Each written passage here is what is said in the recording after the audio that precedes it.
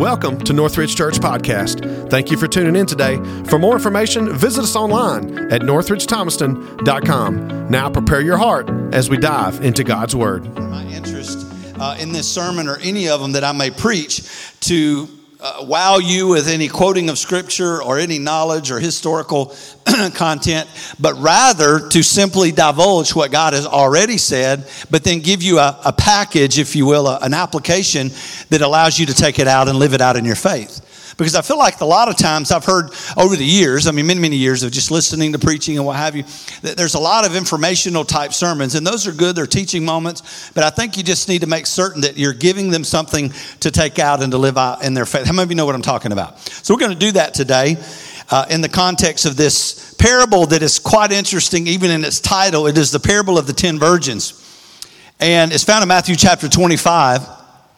And you know, if you've been a student of God's Word any amount of time, that you have to understand context before you can really read it for its intention.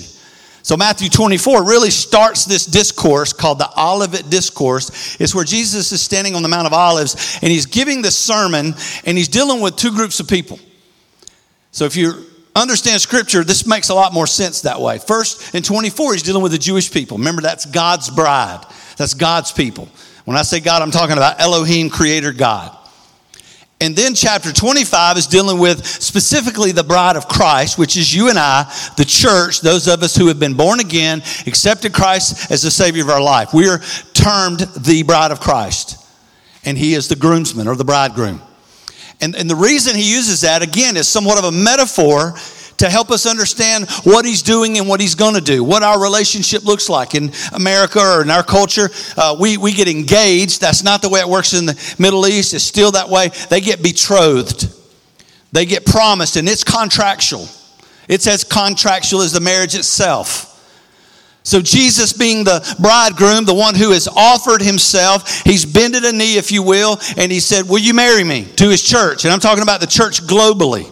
Anybody who says yes to him, the Bible says, to as many as received him, or that invitation of marriage, he said, I gave them the power to become a son of God, even to those who have believed upon his name. And I tell you this because if you've never heard this before, the whole part of this is not going to make sense. In the Hebrew culture, unlike our culture here today, we just simply walk up and say, hey, will you marry me? Here's the ring. The ring is a promise. And then we have a date, we get marriage, and then we have a honeymoon, and we consummate the marriage through intimacy. Well, the Hebrew culture is a lot different than that. There's an invitation. The groom-to-be would go with his father to the bride's house and say, hey, my son wants your daughter. What's the cost? You just hope you're not that girl that's only worth like one goat, right? That would not be a good talk in the town. But like he may say, you're worth like 30 sheep and you're worth, this many lambs, this many, horses, what have you. And it's called a dowry. There's a price that's staked for her marriage. For her hand. Why? Because that guy, the bride's daddy, he's losing a hand. He's losing a cook. He's losing a person around the house, whatever it may be. And that's why in our culture, that bride, she drops her name and she takes on the husband's name. Same picture. But otherwise, what happens then is the groom goes back to the dad's property and he begins to prepare a place, the living quarters. And that may take a month, it may take a year. It's determined by the father. And the father said, okay, the house is ready. I want you to go get your bride, bring her home, and let's have the marriage feast. It lasts 7 days. Okay, so you think your wedding was expensive. 7 days, in which case there's a big supper every day. There's something uniquely different. And of course, the first night of it, they consummate it through intimacy. But what's different is when the father says, okay, go get your bride, he doesn't go all the way back to the bride's father's house. What he does is he goes about a third of the way. He points himself in that direction. He steps out, and then he sends a servant to go get the bride. He comes back, and he says, okay, the groom's ready. Let me take you. And then a bunch of people go in procession holding torches, and they will actually walk back. When they go back, he'll meet them there, and then so shall she ever be with them. John chapter 14, verses 1 through 6 gives us a picture of this. Jesus talking. He said, let not your hearts be troubled. You believe in God, believe also in me. In my Father's house are many mansions. If it were not so, I would have told you. He said, I go to prepare a place for you. And if I go to prepare a place for you, watch this, I will come again and receive you to myself, that where I am, you may be also.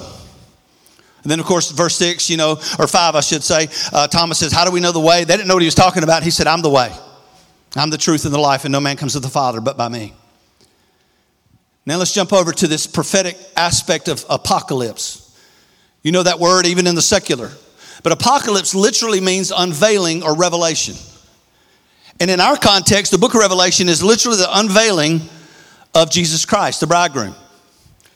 And we do know, according to prophecy, according to everything that's gone on in the Bible, as well as everything that's gone on in real time in this world, that there were over 300 prophecies that were spoken by the prophets who lived 1,500 years before Jesus and said, this is going to happen.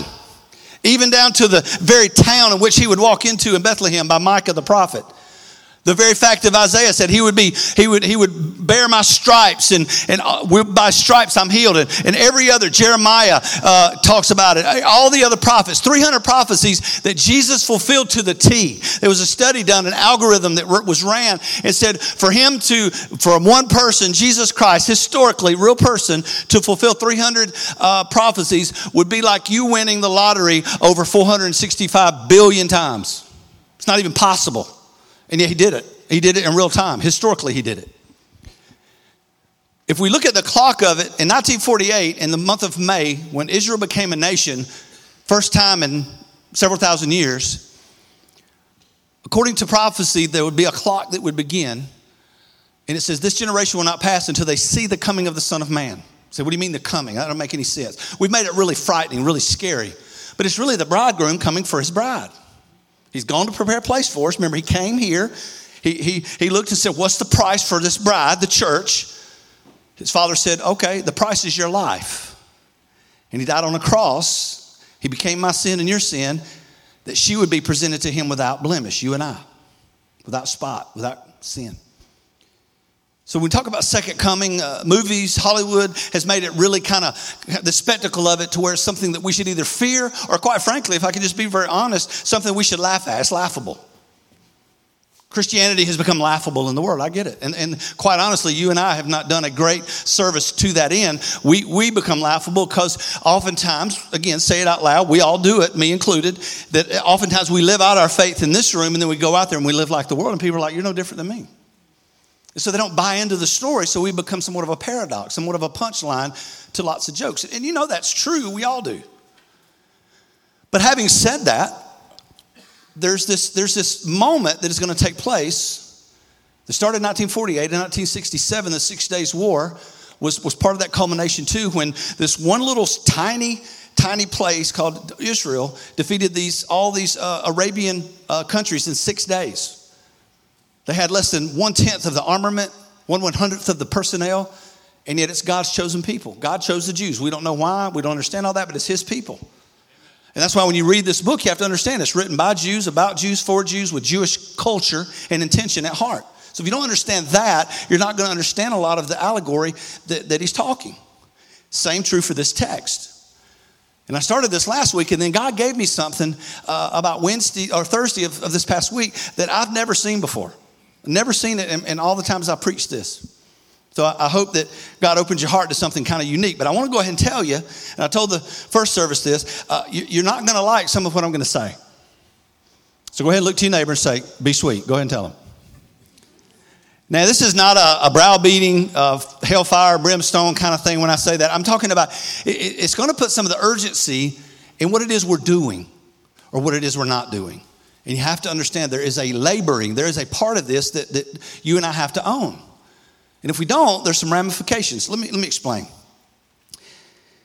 In Matthew chapter 25, he's really speaking to two groups of people within the church. And this even hurts me to say this. But there are that group of church members who are right with God, who are endued with the Holy Spirit. They're the bride of Christ. They already have heaven for a home. He says, we're already seated in heavenly places. He said, your name's been written in the Lamb's book of life, Jesus being the Lamb of God, and it's written with his precious blood, again, metaphorically, inclining us to understand that book, is their name written down, it cannot be erased. So heaven is secure. So the question is not, am I saved or am I lost? For me, I can't speak for anyone else, but what will I do with the salvation that I have as I live it out in this life? And so he gives us these 10 virgins, 5 of which are wise. That would be the ones that are wise, are endued with the Holy Spirit. They're saved, they're secure, it's settled. And then there's 5 foolish virgins who are also a part of the church. And I'm going to show you that. But they're not saved. They're not right. But they look a lot like those who are. They act a lot like those who are, and even hang out with those who are. But there's something missing. Let me read it to you, you'll understand. And I'm going to give you a couple of quick applications. Verse 1 through 10, Matthew 25. He says that, then the kingdom of heaven shall be likened. He gives us that simile. He's given us a comparison. It should be like 10 virgins who took their lamps and went out to meet the bridegroom. Bridegroom is Jesus. So now we're seeing that this is that manifestation of him coming back, his servant going, and saying, okay, hey, come. They turn, they light their torches, and they head out in the processional. And the lamp, of course, metaphorically, is the word of God. Psalm chapter 119 and verse 105 says, the word is a lamp unto my feet, a light unto my path. So it's saying, how am I, as a child of God, going to effectuate the use of the word of God? It's my promise. It's what I use to live out my life. It shows me how to be a husband. Love my wife as Christ loved the church. How did he love me? He loved me when I was unlovable. He died for me, right? Come on, ladies, say amen right there, right? And how do I raise kids? In the nurture and admonition of the Lord. Bring them up that way. Pray with them. Teach them. How do I show my generosity? God said a tenth is holy. That's not yours. It's God's. Do with it what you will. You can argue it all you want to. It's just God's. And there's a principle behind being generous to people, et cetera, et cetera. Then he says, now there were 5 of them that were wise and 5 that were foolish. Those who were foolish, look what happened. They took their lamps. They have knowledge of the word. They have semblance of it, but they took no oil with them. The oil is indicative of the Holy Spirit. Always, always, always. I told you last week where even Jesus in the Garden of Gethsemane, he's in a place of the Mount of Olives, a place where there are a bunch of olive trees. I've been there. I've actually stood in that place. And Jesus went in there. Actually, Gethsemane, the Garden of Gethsemane, means place of crushing. As Jesus went in there and he wept and he said, Father, if it be your will, let this cup pass from me, but nevertheless, not my will, but your will be done. As he was crushed, he became the sins of mankind, and the oil is what he released. He sent the Holy Spirit in Acts chapter 2 on the day of Pentecost. So it's all symbolic, and you can see it play out. But he said this, he says, but the wise took their vessel with their lamps. Verse 5, but while the bridegroom was delayed, they all slept and slumbered. And at midnight a cry was heard, behold, the bridegroom is coming. Let's go out to meet him. Then all of those virgins arose and they trimmed their lamps. So all was sleeping, even the wise, and they got up, they trimmed I don't know what that means, trimmed their wicks. Boy, you got to be careful with that one. That could get you in trouble. And prepared the lamp. And the foolish said to the wise, give us some of your oil, for our lamps are going out. The literal translation there is our lamps have no light. But the wise answered, saying, no, lest there should not be enough for us and for you, but rather go to those who sell and buy it for yourselves. I just want you to know that verse 10 proves to us, shows us that a relationship with Jesus is something you have to do personally. You can't do it through me, can't do it through mom and dad, can't do it by being a good person. You can't even do it by hanging out with people and going to church. It's something personal that has to be done. Verse 10, watch this and I'll read on. And when they went to buy the bridegroom, Jesus came, and those who were ready went in with him to the wedding, and then the door was shut. Afterward, the other virgins came, the foolish ones, saying, Lord, Lord, open to us. But he answered, and he said this, assuredly, I say to you, I don't know you. I think the King James says, I never knew you. That phraseology of the word know means to have an intimate relationship. It doesn't speak of cognitive head knowledge. A lot of people can know Jesus. A lot of people can believe who he is. But it's not until you enter into a personal relationship that you become one with him. And then finally, here's our challenge. Here's where we live. This is not Mark saying, this is what you need to do. This is the word of God saying, this is what you have to do. He says, therefore, watch. That word literally means to be sober, be vigilant, be aware of the times in which you live. Be reminded in the book of Matthew that the disciples are saying, how will we know when the end of the day shall come? And he called them hypocrites. And he looked at it, he said, look, you can tell when it's about to rain or when a storm's coming, especially up here on this mountain. You can see like forever away, and you see the rain actually coming. You can even smell it in the air before it happens. And he says, you can do that to discern the weather. You can listen to what I'm saying and watch what's happening and discern the coming of the end of time. But you got to have your eyes open. You got to watch. And he says, watch therefore concerning the coming. So this is what it's talking about. He says, watch therefore concerning the coming of the Lord Jesus. Look what he says. He says, because he comes what? He says, nobody knows the day nor the hour which the Son of Man shall come. So if we're wondering when he's coming, he's already made it clear. Again, we in the pastorate over the years, we have done a great disservice by trying to tell you, the church, when he's coming. When I was in high school, it was 1984. He's coming. Guy wrote a book, 1984. I remember being afraid. I remember we were talking about fallout shelters and the World War III and everything that was going to happen there. And then other people said it's going to be in 1998 because that's 50 years from 1948 in a generation. We don't know. We just know that the generation that was living in 1948, they will not all have died before we see the coming of the Son of Man. Again, believe that or not, that's specifically explicit in Scripture. But I don't know if it's today. I don't know if it's before I stop talking. I don't know if it's next week. I don't know. And since we don't know, we should be what? We should be ready. And that's what he's saying. Watch, therefore. What does ready look like? That's really the question. Number one, I have oil in my lamp. I have the Holy Spirit living in me. It doesn't mean I'm perfect. I mean, none of us are that. We all fail. It just means I've been washed by the blood of Jesus. I've accepted Jesus as the Lord of my life. Whatever vernacular you want to use to explain that, it just means this. I was lost, but now I'm found. I had no hope, but now I have hope of glory. I was dead, and now I'm alive. On and on and on. You call it whatever you will, but I'm going to tell you something. I've seen real people, real men who are really struggling, really living in the world, and broke down and cried and just simply said, Jesus, save me, and it was done. It's not complicated. But as I begin to read this, there's some things I noticed, and I want to lay them before you very quickly. First, it showed the wise and the foolish together. I submit to you that it's a picture of the church. That there are a lot of people in the church that are not right with God. In the same token, there's a lot of people that live on the outside that may at this moment, maybe they've been hurt by a church or what have you. Maybe they're in a place of falling away or backsliding. Luke 15 says they're still a child. They're still a son. They might just be in a weird place right now for whatever reason. So let's be careful not to assume that somebody in the church is right with God and somebody on the outside is not. I think that's a very dangerous concept. And since we don't know, we treat them all the same. We show them the love of Christ. And as we understand this, we realize that they're all waiting. All of them are anticipating the coming of the Lord. So they had knowledge of it. But there's 5 of them. 5 of them are foolish. They do not have the oil. They do not have the Holy Spirit. So I kind of stopped right there last week, and I just want to jump into something that I think is very interesting that I want to give you that the Lord showed me.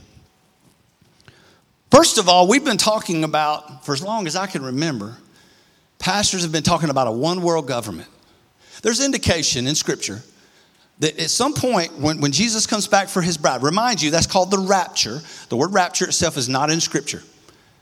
It's in the phrase caught up, which is harpazo, which literally means to be caught up together to be with him in the clouds. 1 Thessalonians chapter 4, verses 13 and following. And he says, the dead in Christ will be raised first, and then we which alive remain shall be caught up together to be with him in the clouds. Again, the picture, perfect picture of the wedding procession beginning. He steps out on the clouds. This is not the second coming. We know that because the second coming, he's going to step right back on the Mount of Olives where he left from. When he ascended, on the 50th day, when he ascended to heaven, the angels will stand there and say, why do you men stand here looking, gazing up? In the same way, in the manner in which you see him going, he's coming back. He's coming to the same place. He's going to step on the Mount of Olives. It's going to split open. He's going to walk down the mountain into the Kidron Valley and into the eastern gate and into the temple, and everyone will know he is God and there's none other. But see, before that happens, there's going to be that bride festivities. We're going to come home with him. We're going to be with him for those 7 years while this time called the tribulation is unfolding here upon the earth. The tribulation is broken into 2 parts. The tribulation, the first part of it is 3.5 years. Second part is 3.5 years, known as the Great Tribulation. At that midpoint, Daniel prophesied that this person, this son of perdition, the son of destruction, the Antichrist, would step into the temple of God and declare himself God. When that happens, all hell is going to break loose. And so what we're awaiting in prophetic teaching, all we're waiting for, the next event that's going to happen is the rapture of the church. We don't know when it's going to happen, but we know it's coming. So when we begin looking at this, we say, okay, well, what should we be doing in the interim? We should have our lamp. We should be living out the word of God and do with the oil so that we're able to light our lamp. In Matthew's gospel, chapter 5, in Luke's gospel, chapter 4, Mark's gospel, chapter 4, and Luke, chapter 8, is another story of a lamp, the parable of the lamp, in which case he says this: who among you would light a lamp and put it under a bushel? See, lamps are meant to expel light and to break apart darkness. If you light a match, it breaks apart darkness. It doesn't make any sense to light a match and then cover it. Why? Number one, it's going to quench it. It's going to cut it off. He said it doesn't make any sense. What should be happening is you should take that lamp, that candlestick, that torch, and put it on a hill so that everyone can see. See, I'm not the source of the light. Jesus is the source of the light. He's the oil, the Holy Spirit. All I am and all you are is a torch bearer. I'm just telling people about him. Now, does that mean I go around and I browbeat people and tell them, you better get saved, you're going to hell? I mean, that's not really what we're talking about. Shining a light is how you live out your faith. It's how you live out the word of God. Treat people with kindness.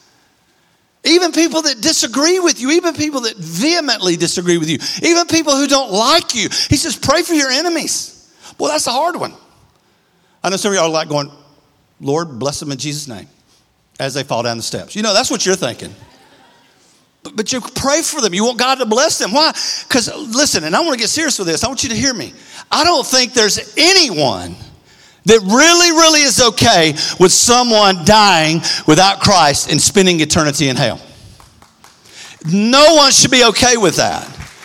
And you go, well, what about the guy who doesn't even believe heaven and hell exist? Then that's your one. Everybody hold up one finger.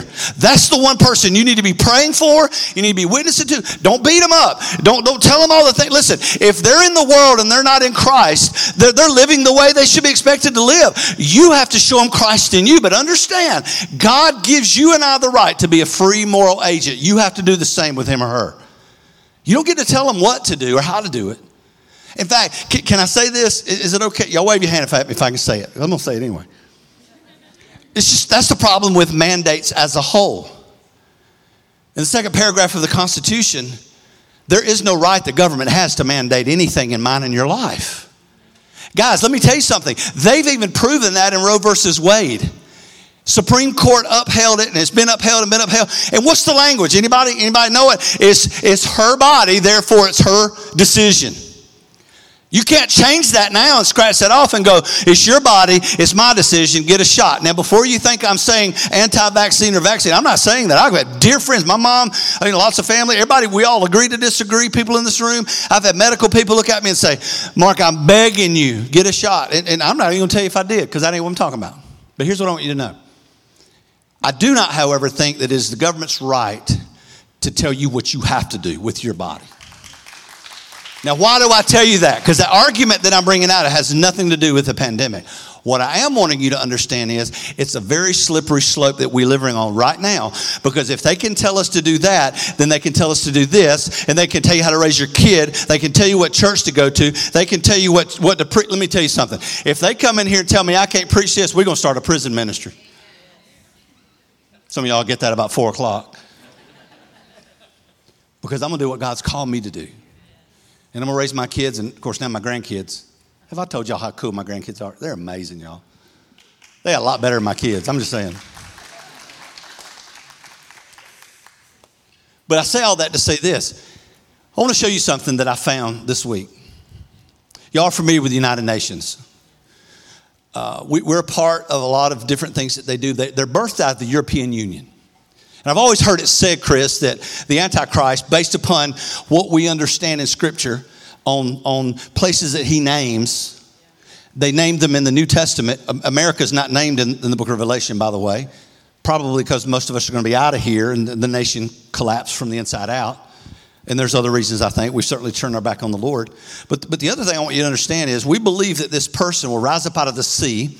The sea is a crowd of people. He'll come up out of the European Union. There's lots, and I'm teaching this on Wednesday night if y'all like to come kind of hear this play out. But the United Nations has opened up an agenda. It's called Our Common Agenda. And I've heard this as long as I've been in church. It's going to be a one world economy, one world government. Let me show you this picture from the front page of their website, and let me show you what I'm talking about. From the United Nations page, it says, no, you can do it that way. That's fine. It doesn't matter. Just throw it up. This is from their website. I got this week. The Secretary General has released this entire report. Listen to what it says. Our Common Agenda report of the Secretary General, United Nations. Let me show you just the first page of that, and let me show you what it says. Go to the second screen, if you will. There has been a shift towards digital payments during the COVID-19 pandemic. What that means is this, is this exchange in currency, dollar bills and coinage. You've heard there's a coin shortage. Did you know that?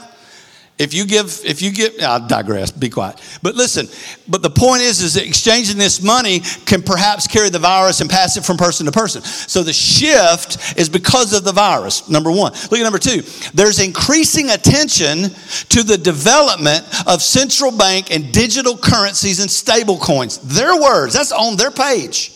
I've heard that my whole life. Why? Because the idea of a one world currency does away with the yen, does away with the ruble, does away with the euro, does away with the Deutschmark, does away with the dollar, does away with all of them. And guess why? Because this guy, the Antichrist, when he steps on the scene, he solves all of the world problems in the swipe of a pen. He does away with all the currencies in such a manner that this happens. No more sexual trafficking, because now it's all digital. They can see where it's going. You say, Mark, I don't believe that's happening. I got a letter from my bank 2 weeks ago that says, hey, by the way, there's some indications through Congress that they're going to start to track the money you're putting in and the money you're taking out. I think they've adjusted it to where it's a $600 and above fee. Don't know if it's going to happen, but it's already in writing. It's already in movement because they want to control what you're doing. And that's what the mandates do. But the bigger issue is that this person can offer up a one world currency that's digital. And guess what? Black market, gone. Drugs, gone. Sexual trafficking, gone, all in a matter of a moment. And the technology is already in place for that to happen. And now they're telling us they want to see it effectuated on or before 2023. Now, throw up the last one. Let me show you this one. Also, governance. No. Throw up that second screen on that let me look at that last bullet point. The World Economic Forum. This is a different website. Their forum's Digital Currency Governance Consortium. That's the one world government. They want to pull it all under the United Nations, is working to help realize the benefits and mitigate the risk of these new forms of digital currency. Now go to the next one, and then I'm done. This is the World Economic Forum's webpage. Again, go there. Page 1. International cooperation and the era of digital currency growth. And down at the bottom it says this: new digital currencies can foster financial inclusion. Isn't it great? They're just going to make us one big happy family. But here's the problem. All of that is absolutely indicative of what we've been talking about as long as I've been alive. But what are we doing? We've gotten cynical about the second coming. We've gotten cynical about the rapture of the church because we've heard it forever. We've heard pastors say, get ready, it's coming. And we get ready and nothing happens, and we've now gone to sleep at the wheel. Guess what? It's the exact picture of what happened in Matthew 25. Even the wise ones filled with oil have gone to sleep. And why does that matter? Because you just said, Mark, I have heaven for a home. It doesn't matter if he comes, he goes, what have you. It does matter. Because it matters something that God showed me. There's 5 wise and there's 5 foolish. This is not in Scripture. I've extrapolated this from it. Clearly God's teaching this. Why didn't the 5 wise, why didn't they, before the bridegroom came, before they ever went to sleep, why didn't they look to the foolish and say, hey, you might want to go get some oil? That's you and I telling the world, you might want to find Christ now. You might want to know Jesus today. Now, if they look at you and go, you're an idiot, let it roll. Keep loving them. Keep praying for them. Maybe God can do something in his heart or her heart that you can't do. But you got to initiate it because you're the mouthpiece. You're the hands and the feet of Jesus in this life. And what frightens me, and I say that loosely as the band comes back out, what I want you to hear today is that we have a responsibility. He says, Jesus said, the fields are wide unto harvest now, but the laborers, the workers, are few. See, that's the problem in the church is we don't want to feel like we have any responsibility in the story, when in fact all the responsibility to evangelize the world rests in mine and your lap. Now, let me tell you why I care about that. and why you should care about it. 1 Thessalonians chapter 4, 13 and following talks about the rapture of the church.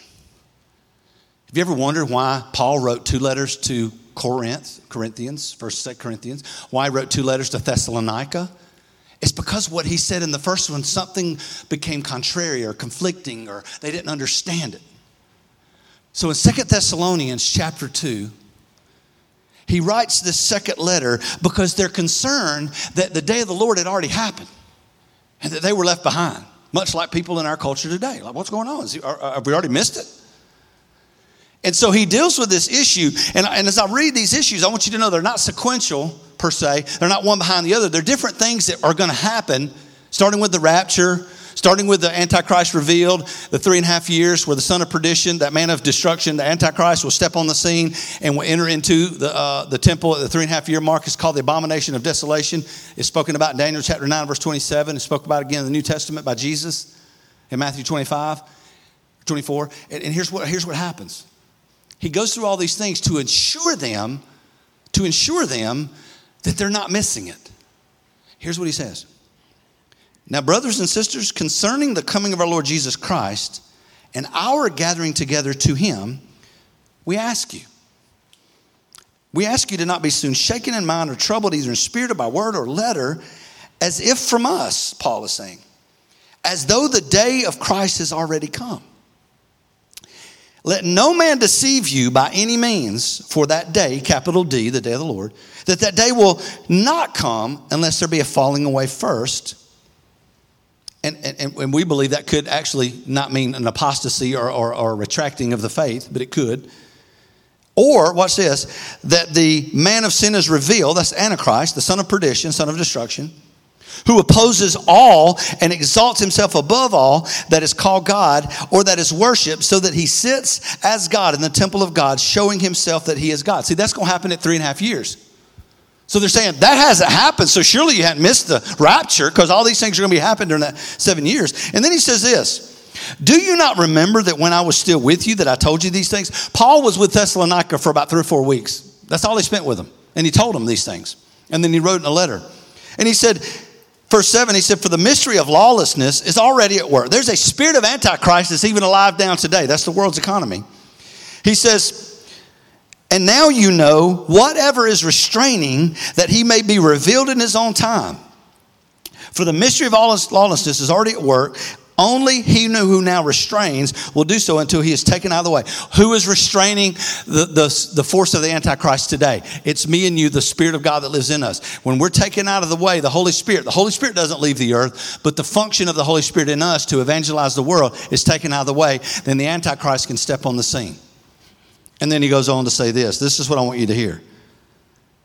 And then the lawless one will be revealed, whom the Lord will consume with the breath of his mouth and destroy with the brightness of his coming. That happens at the second coming at the Battle of Armageddon. So again, not sequential. He's just showing us all these things will take place. Now listen to verse 9. The coming of the lawless one is according to the working of Satan with all power, signs, and lying wonders, false miracles, and with all unrighteous deception among those who perish or die, meaning die without Christ. They don't have the oil in their lamps. Because, here's why. Because they did not receive the love of the truth. They did not receive the love of the truth that they might be saved. And for this reason, because they didn't receive the love of the truth, Jesus Christ, God will send them strong delusion that they might believe the lie, that they may be condemned or damned because they did not believe the truth but rather had pleasure in unrighteousness. What does that mean? If you're here today, and anyone for that matter, watching or listening or just around the world, that has heard the love of Christ preached, the free gift of eternal life, for all have sinned and come short of the glory of God, Romans 3:23. Romans 5:8, while you were yet a sinner, Christ commended his love to you. He died for you while you were sinning.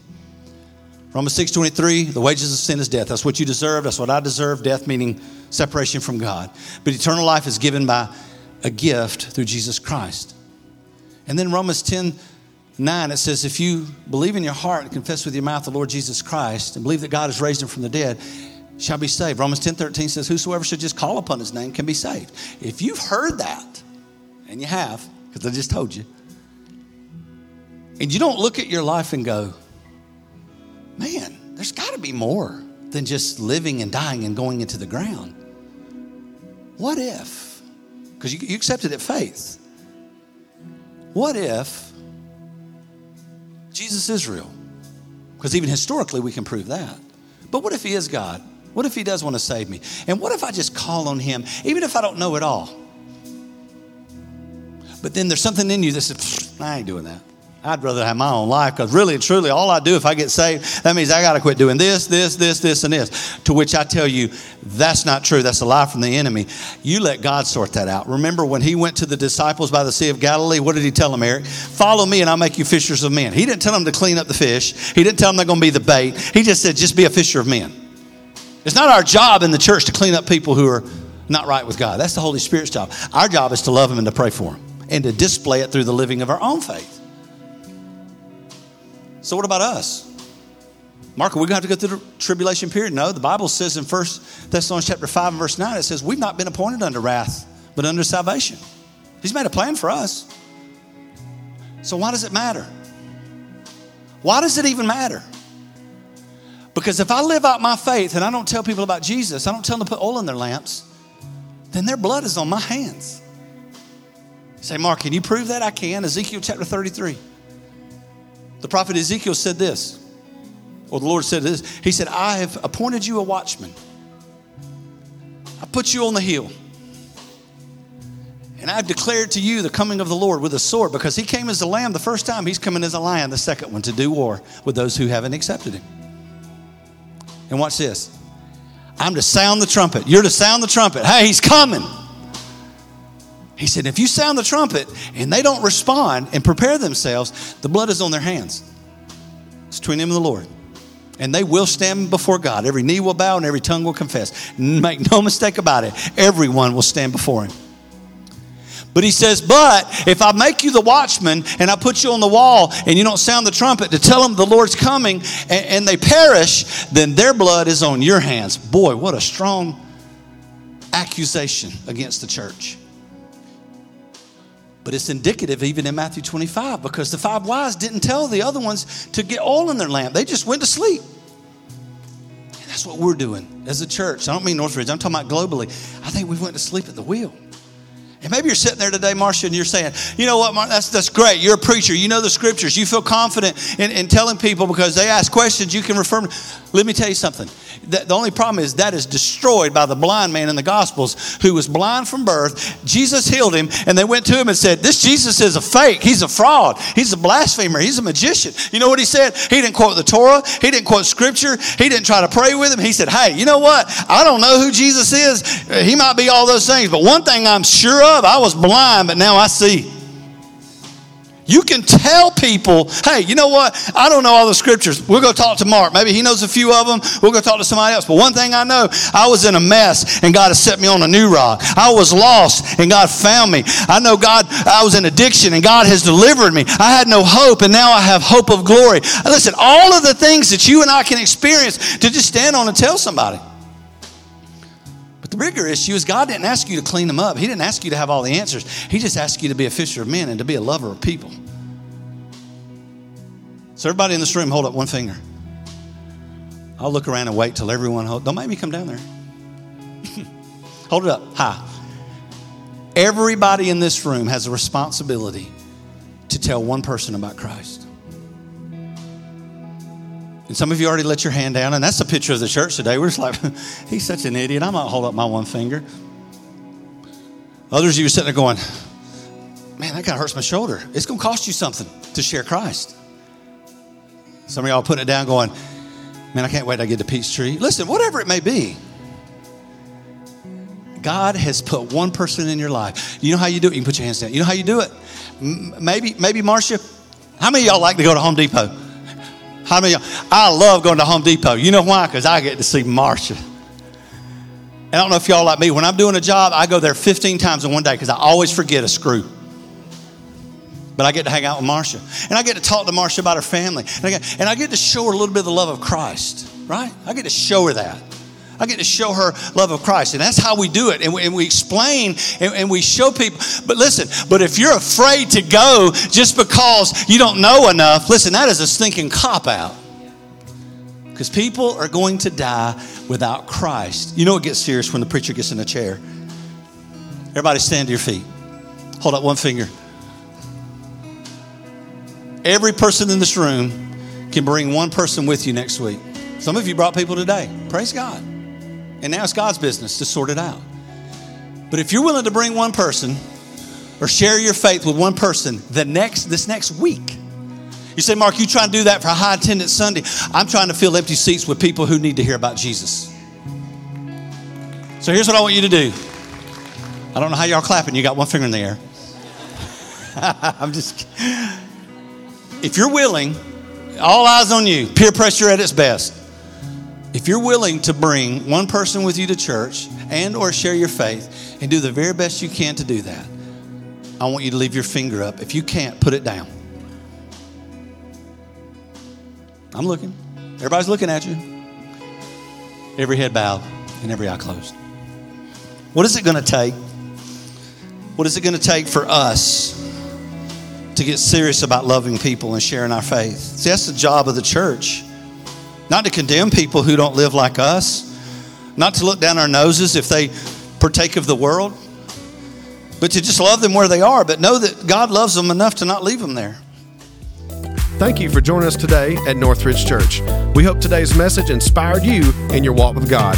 We hope you take your next step by connecting with us online at northridgethomaston.com.